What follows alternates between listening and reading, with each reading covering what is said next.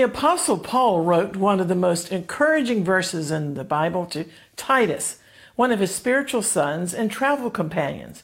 In Titus chapter 2, Paul exhorted his protege to live a godly life and wait for our blessed hope, the appearing of the glory of our great God and Savior, Jesus, the Messiah.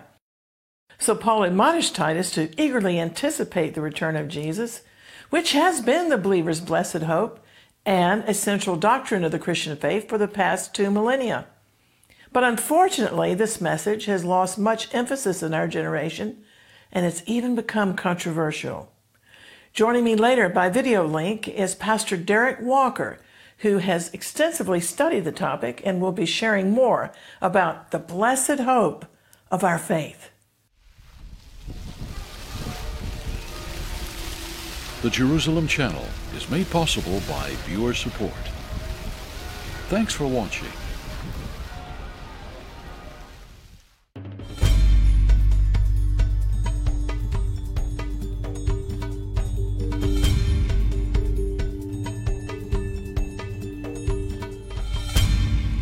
Shalom, I'm Christine Dark.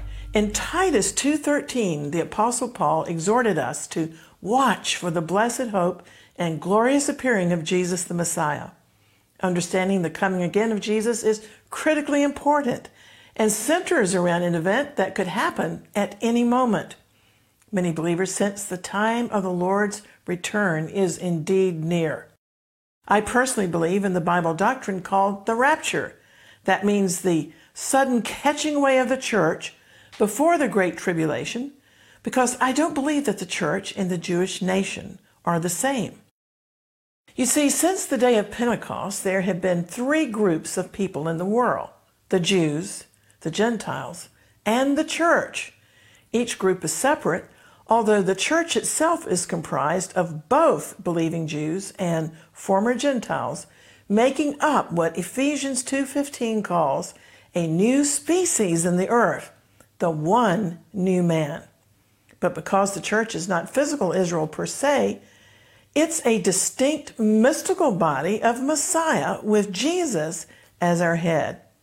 The church, which means the called out ones, was birthed on the day of Pentecost, and the church will be completed at the time of the rapture, when the fullness of the Gentiles is completely fulfilled.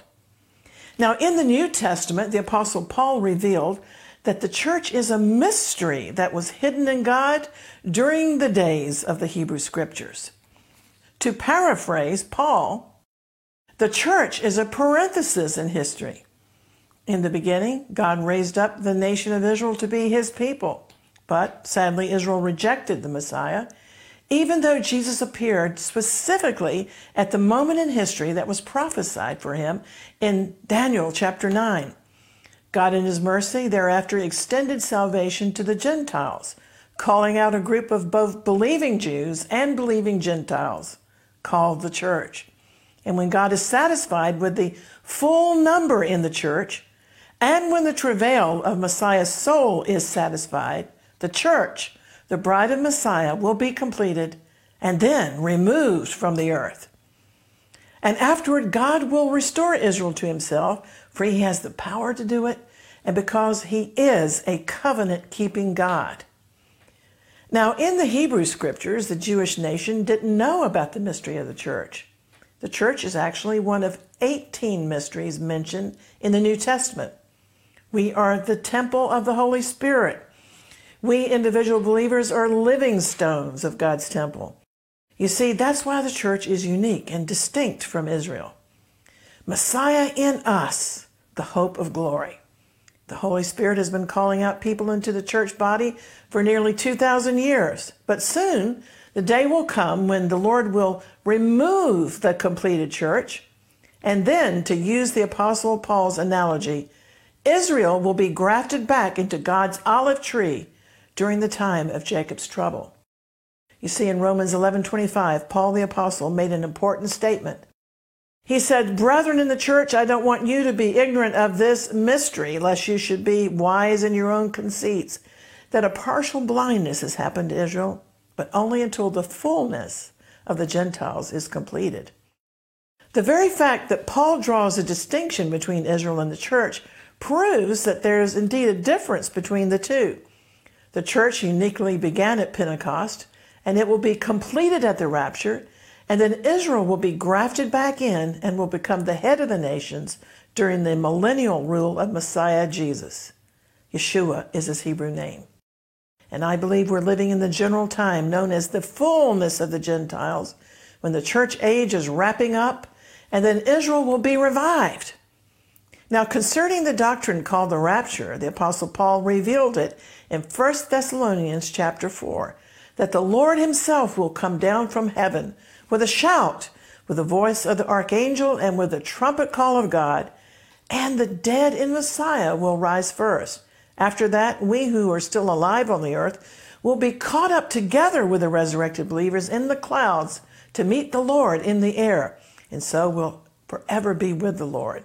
Therefore, Paul says at the end of that chapter, we should encourage one another with these words. But in the meantime, it's our duty to fulfill the Great Commission and to win as many souls as possible in the remaining times of the Gentiles. But preachers who talk about the church continuing say hundreds of years from now, as if the second coming is vaguely far away in the future, well, they're just out of touch with the reality of Bible prophecy.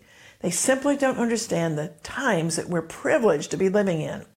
And in the meantime, do you think God is trying to get our attention? Absolutely. The Lord of the harvest wants to draw as many souls as possible into the kingdom of God before it's too late. And here's something extremely important to contemplate. To maintain the imminent aspect of the Lord's sudden appearing, many Bible prophecy watchers believe that the biblical and prophetic event called the rapture has to take place sometime before God intervenes in the future war described in Ezekiel chapters 38 and 39. And the nations that will be involved in that war are already in alignment. Let me ask you this. If the Lord should suddenly return for his bride today or tonight, would you be ready to go with him? Anybody who calls himself or herself a believer in Jesus as the way, the truth, and the life is instructed in the New Testament to check ourselves out to be sure that we're truly following the Lord and that we're not just a believer in name only, or an almost believer, or somebody who's lukewarm in our faith. Because Jesus warned us in Luke 21:36 to watch and pray always, not sometimes, but pray always, that we'll be counted worthy through his righteousness to escape all these awful events that will soon come to pass. For the Bible promises true and faithful believers who happen to be alive at his appearing and who have endured in their faith that we are not appointed to experience God's end-time wrath that will be poured out upon the whole world. Now, if you're living with that hope, or if you're confused about the end times, we invite you to listen further to what our guest on today's program has to share with us in part 2 of an internet interview concerning the soon coming event called the rapture of the church.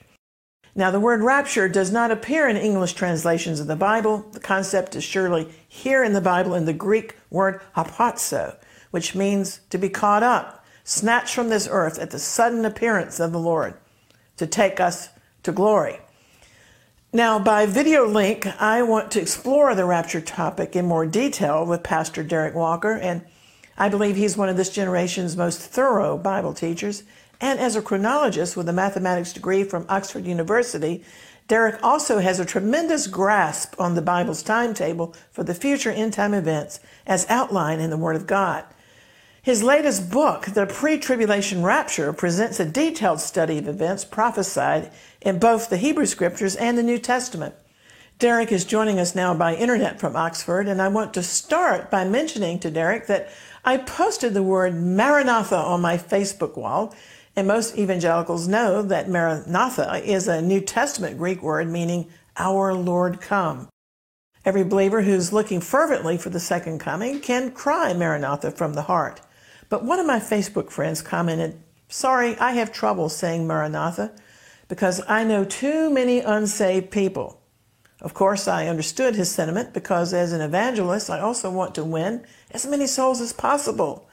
into the fullness of the Gentiles. However, it was the Apostle Paul himself who exclaimed Maranatha in 1 Corinthians 16:22. I don't think any believer would claim to be above the spirituality of the Apostle Paul, yet some believers today just don't think it's appropriate to exclaim, "O Lord, come." Are they just too tied to this world? Pastor Derek, what is your response to professing believers who simply are not eager for the Lord's return? You know, yes, it's very. I think, first of all, I think they do not realize how terrible it will be. It will not. Yes, we should not be cowards. We should be ready to suffer and die for Jesus if necessary. But I don't think they've really taken on board the fact that the tribulation is a time of the wrath of God, and we are not meant to experience the wrath of God. And of course, it is technically possible that Jesus could protect us, you know, as in the days of Moses. He could kind of keep us in a bubble of protection so that we don't experience the wrath of God, rather like the Israelites were there in Egypt, but the plagues didn't affect them. But when Jesus described the rapture and the tribulation, he said it wasn't as in the days of Moses. He said it will be as in the days of Noah. What happened in the days of Noah? The believers were physically separated from the rest of the world. They went into the ark, and then they, as it were, rose above the waters of judgment. And he said also it will be as in the days of Lot. Lot was removed from the scene of judgment before judgment fell. And so it's just the biblical teaching. I mean, if God required us to go through the tribulation, fine, we would do it. But he isn't.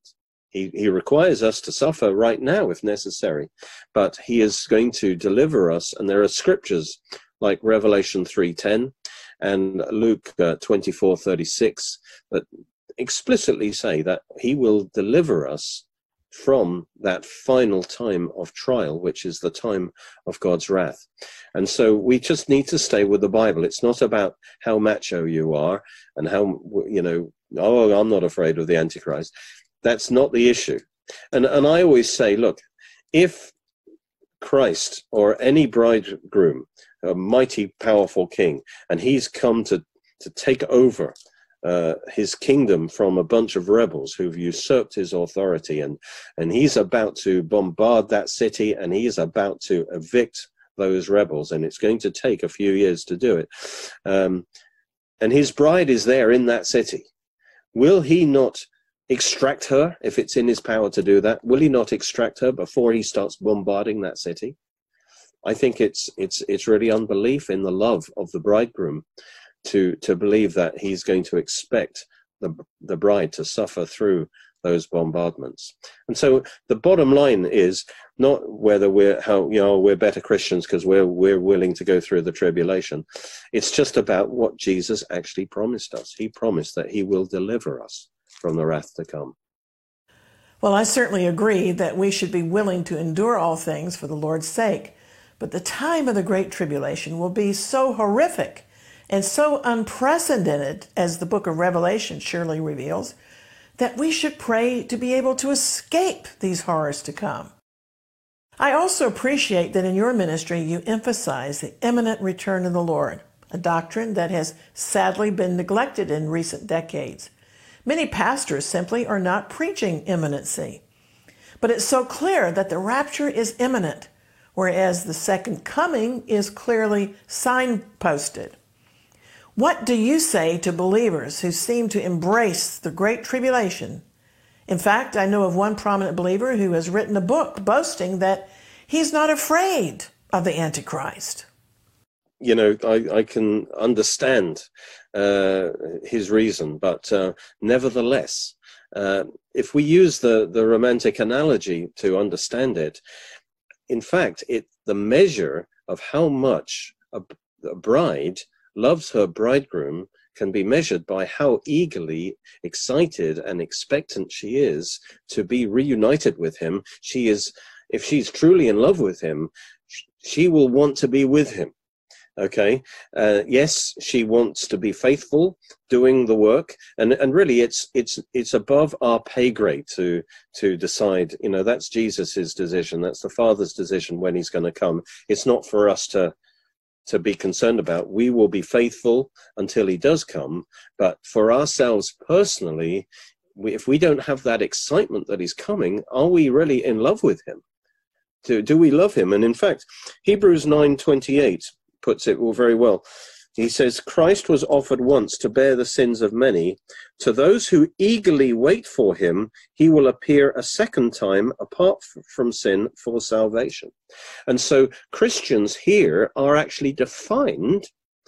You know, there are different ways of defining Christians, those who call on the name of the Lord and other such ways. But here, a true born-again believer is defined by the fact that they eagerly await his coming. And because a Christian is one who loves the Lord. And so if somebody doesn't have that, that is a major problem. That's a major issue. Jesus is wanting to come. Can you imagine a bridegroom? He's making this journey. He's going to surprise his bride. And when he arrives, she's rather disappointed, actually, that he's turned up so soon. She would rather have had a bit more time to finish off whatever she wants to do. It does not reflect a love for God. When you look at the prophecies of, as it were, the coming of the Lord, you see that it is in two stages. This shouldn't be a strange thought. For instance, what about the prophecies of the coming of the Messiah? Now, it's true that the many of the Jews and the Orthodox Jews today, they just assume it's all going to happen at the same time. And as Jesus pointed out, the prophecies have two aspects to them, the sufferings and the glory, that Christ will come the first time to suffer and die for our sins, for our salvation. And the second time he's going to come, as it were, to take over the earth as the king. So we understand there are two kinds of prophecy. And of course, we know that they happened in two stages. So it shouldn't be strange, as it were, that the same is true concerning the second coming. And what we see is that, again, there are two types of prophecies. The prophecy, for instance, that we read out in Thessalonians, where he comes for his saints, and he takes them and he resurrects them. And then there are, of course, the prophecies as well. And so that the first one is to do with salvation, the completion of our salvation. The second one is about him taking over the earth. Coming as the king, as the judge of the earth. So you've got two very different things. So there's no doubt there's two kinds of prophecies. So some of the classic contrasts is that in one, he comes for his church. It's for believers only. In the second coming, he comes in power and glory, and the whole world sees him. He comes for his church in the rapture. He comes with his church in the second coming. And it says that he comes for our salvation in the rapture, but he comes to establish the kingdom in the second coming. He comes to save his church in the rapture, and in the second coming, actually, he's coming to save Israel at the Battle of Armageddon, save Israel from destruction, because by that point, Israel will be in faith. In one coming, he comes to the air, and we rise to meet him in the air, and we go back to heaven. In the other coming, we come from heaven with him to the earth. In fact, if you read in Revelation 19, the church is in heaven, the bride is in heaven, and she is now married. She's called the wife. She follows Jesus in his second coming. So the direction of movement is opposite in both cases. In the rapture, the movement is from earth to heaven. In the second coming, the movement's from heaven to earth. And so in the rapture, Jesus is described as the thief in the night. Now, a thief doesn't come to take over the house. The thief comes to take the valuables from the house. Who are the valuables? It's his precious believers. He comes to take, and the world will experience it as a thief because 1 billion believers will have disappeared. But the thief doesn't come to take over the house. Now, he's not really a thief, by the way, but because he's just taking what belongs to him. but the world will appear to the world as if a thief had come. But in the second coming, he doesn't come as a thief. He comes as the Lord of the house to take over the house and kick out the wrongful ones who have been destroying the house. Considering everything that's been happening during the coronavirus pandemic, how close do you think we are to the rapture? And what's your view on vaccines related to the dreaded mark of the beast mentioned in the book of Revelation? I'm not one who will quickly jump on a conspiracy theory, if you know what I mean. But because, often these things get hyped up. I do think that this coronavirus situation is unprecedented, clearly, in the way all the governments of the world have reacted. I do, if you were to compare it to earlier viruses that did far more damage than this one, but nevertheless, it definitely is setting the stage for the tribulation. I can see that because you can see how even just this virus, which, as I say, isn't as bad as some of the historical viruses, even the way it's caused,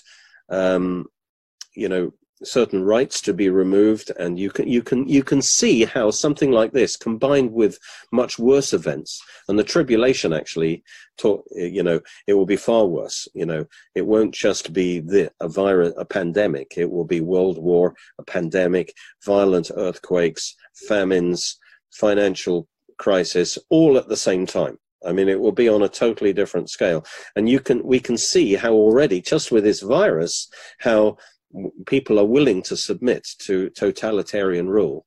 I am not blaming the government myself in this. I think, that the motives on the whole, are to save people's lives. But nevertheless, you can see how Big Brother government could easily take advantage of such a situation, but multiplied by 100.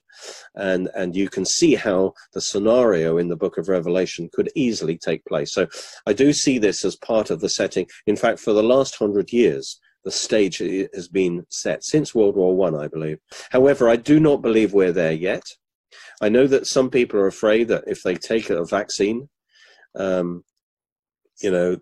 they're taking the mark of the beast, and I want to assure people that they're not. Number one, the mark of the beast will not come in until after the rapture.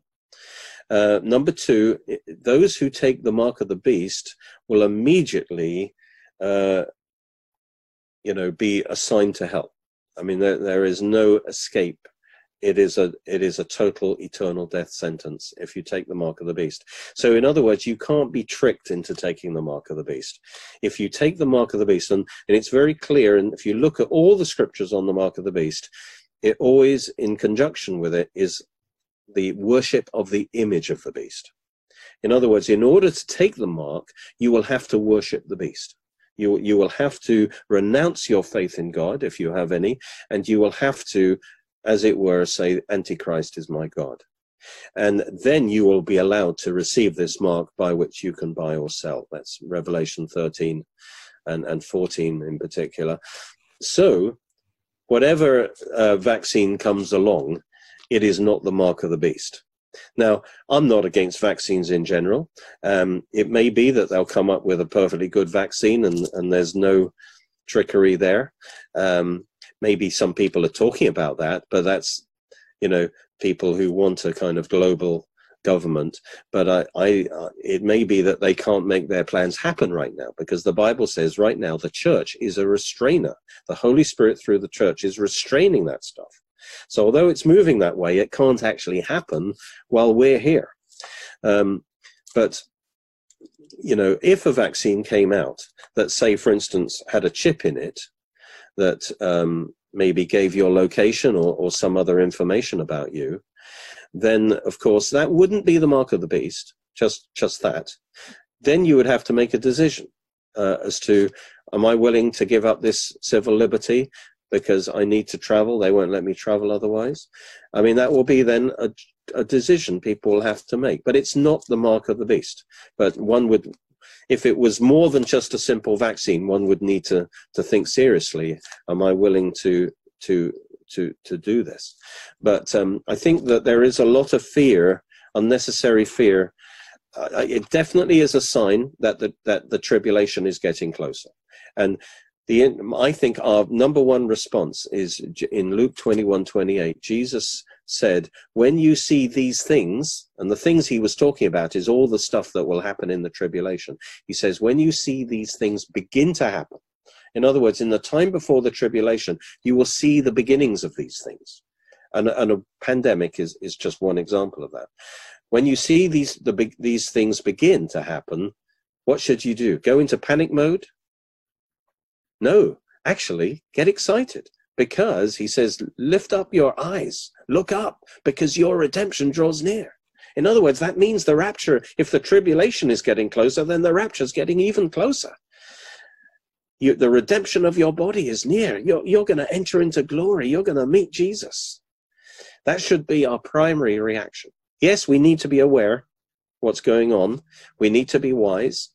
There are sinister forces at work, absolutely. But our number one focus needs to be on the Lord Jesus Christ and finding what he wants us to do and doing it with all our heart, so that he'll be pleased with us when he actually does return. He will find us eagerly waiting and anticipating his wonderful return for us. Pastor Derek Walker of Oxford Bible Church, thanks so much for sharing with us about the blessed hope of the soon appearing of Jesus. I wish we had more time today to tackle this topic, which was originally planned to be a conference in England with you, but perhaps in the future we'll be able to arrange another gathering. In the meantime, I recommend Derek Walker's new book, The Pre-Tribulation Rapture, which gives a more thorough study into this important subject. But urgently, I must encourage everybody watching this program and listening within the sound of my voice to put your faith and trust in the Lord Jesus, the world's only Savior, while there's yet time. The door of salvation is open, and there's still room at the cross for you. But don't forget, Jesus said he's coming when you're not expecting him, so stay alert. And in the meantime, I also want to draw your attention to our website, exploits.tv, which continually reports on Bible prophecy and end-time events, especially as they relate to the church and to the nation of Israel. And at our website, exploits.tv, and at our Jerusalem Channel YouTube website, we also have a helpful library of videos available 24/7. And we invite you to sign up for our free electronic newsletter, Exploits. Daniel 11:32 declares that the people who know their God will be strong, not weak, and will carry out exploits, meaning that we're going to accomplish the works of the Lord in the remaining time that we have left before his imminent return. These are tremendously exciting and spiritually weighty days. Let's stay in touch on your phones or tablets via our free Jerusalem Channel app.